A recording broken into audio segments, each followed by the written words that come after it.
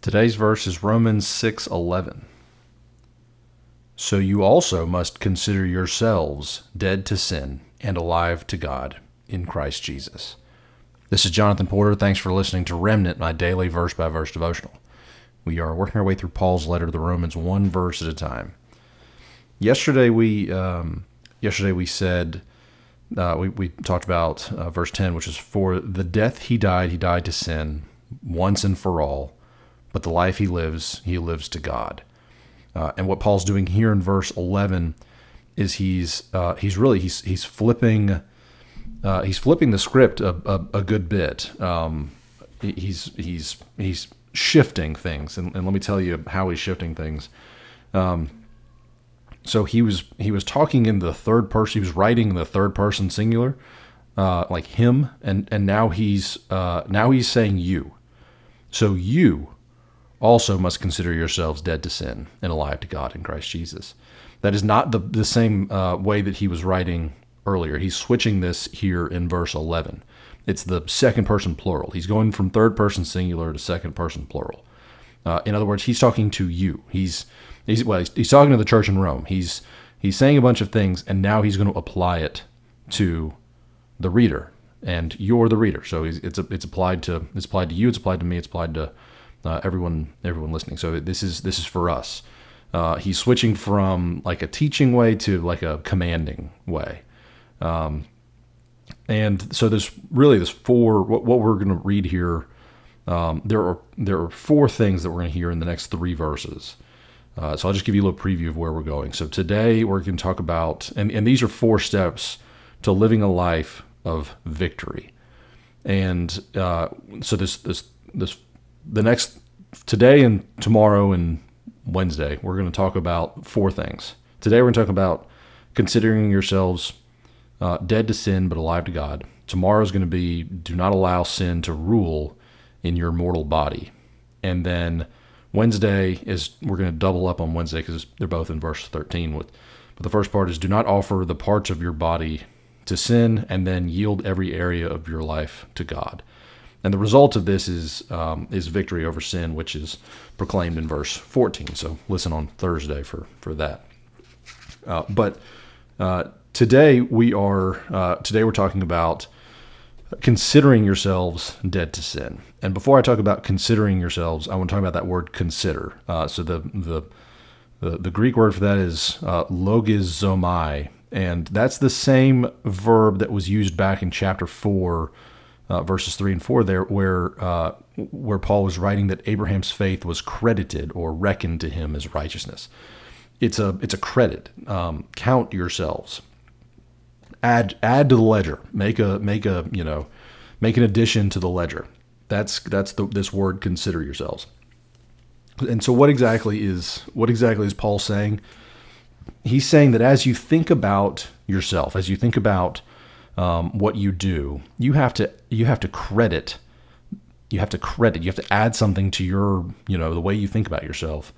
Credit that you have died to sin. You must consider yourselves dead to sin. And that's a pretty important concept. And the reason for that is I'm going to take this from Timothy Keller's book. By the way, Timothy Keller passed away earlier this month. He was 72, died of cancer. So he was a titan in modern evangelism. So as we're here on Memorial Day, thinking about fallen military members, also think about Timothy Keller. But Timothy Keller talks about how in this verse, why do we have to consider ourselves to be this when we already are? It's because sometimes it's difficult to remember who we are. That's because being dead to sin is, Timothy Keller likens it to like a privilege or a legal right. He says, though it may be true or in force, a person may not realize or utilize the right or the privilege. And here's an example that Timothy Keller gives. He says, for example, you may have a trust fund put into your name, but unless you draw on it, it won't change your actual financial condition. The trust fund should mean the end of your financial troubles, but it won't have that effect unless it is used. So we must count ourselves dead to sin, because unless we act on this great privilege, it will not automatically be realized in our experience. We have to appropriate it, live it, enjoy it.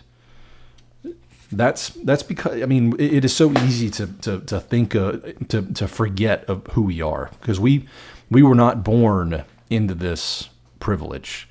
We were born into we were born in Adam. We were born a people who were sinners, but we're no longer that. But sometimes we forget, and so it's important that we consider ourselves dead to sin and alive to God.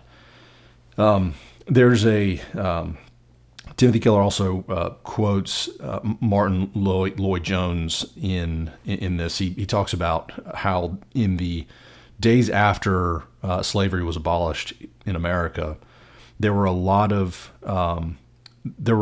slaves who couldn't really wrap their heads around the fact that they were free.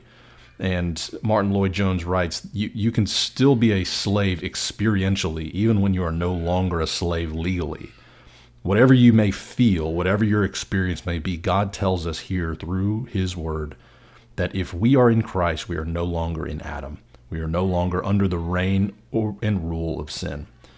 And if I fall into sin as I do, it is simply because I do not realize who I am. Realize it, reckon it.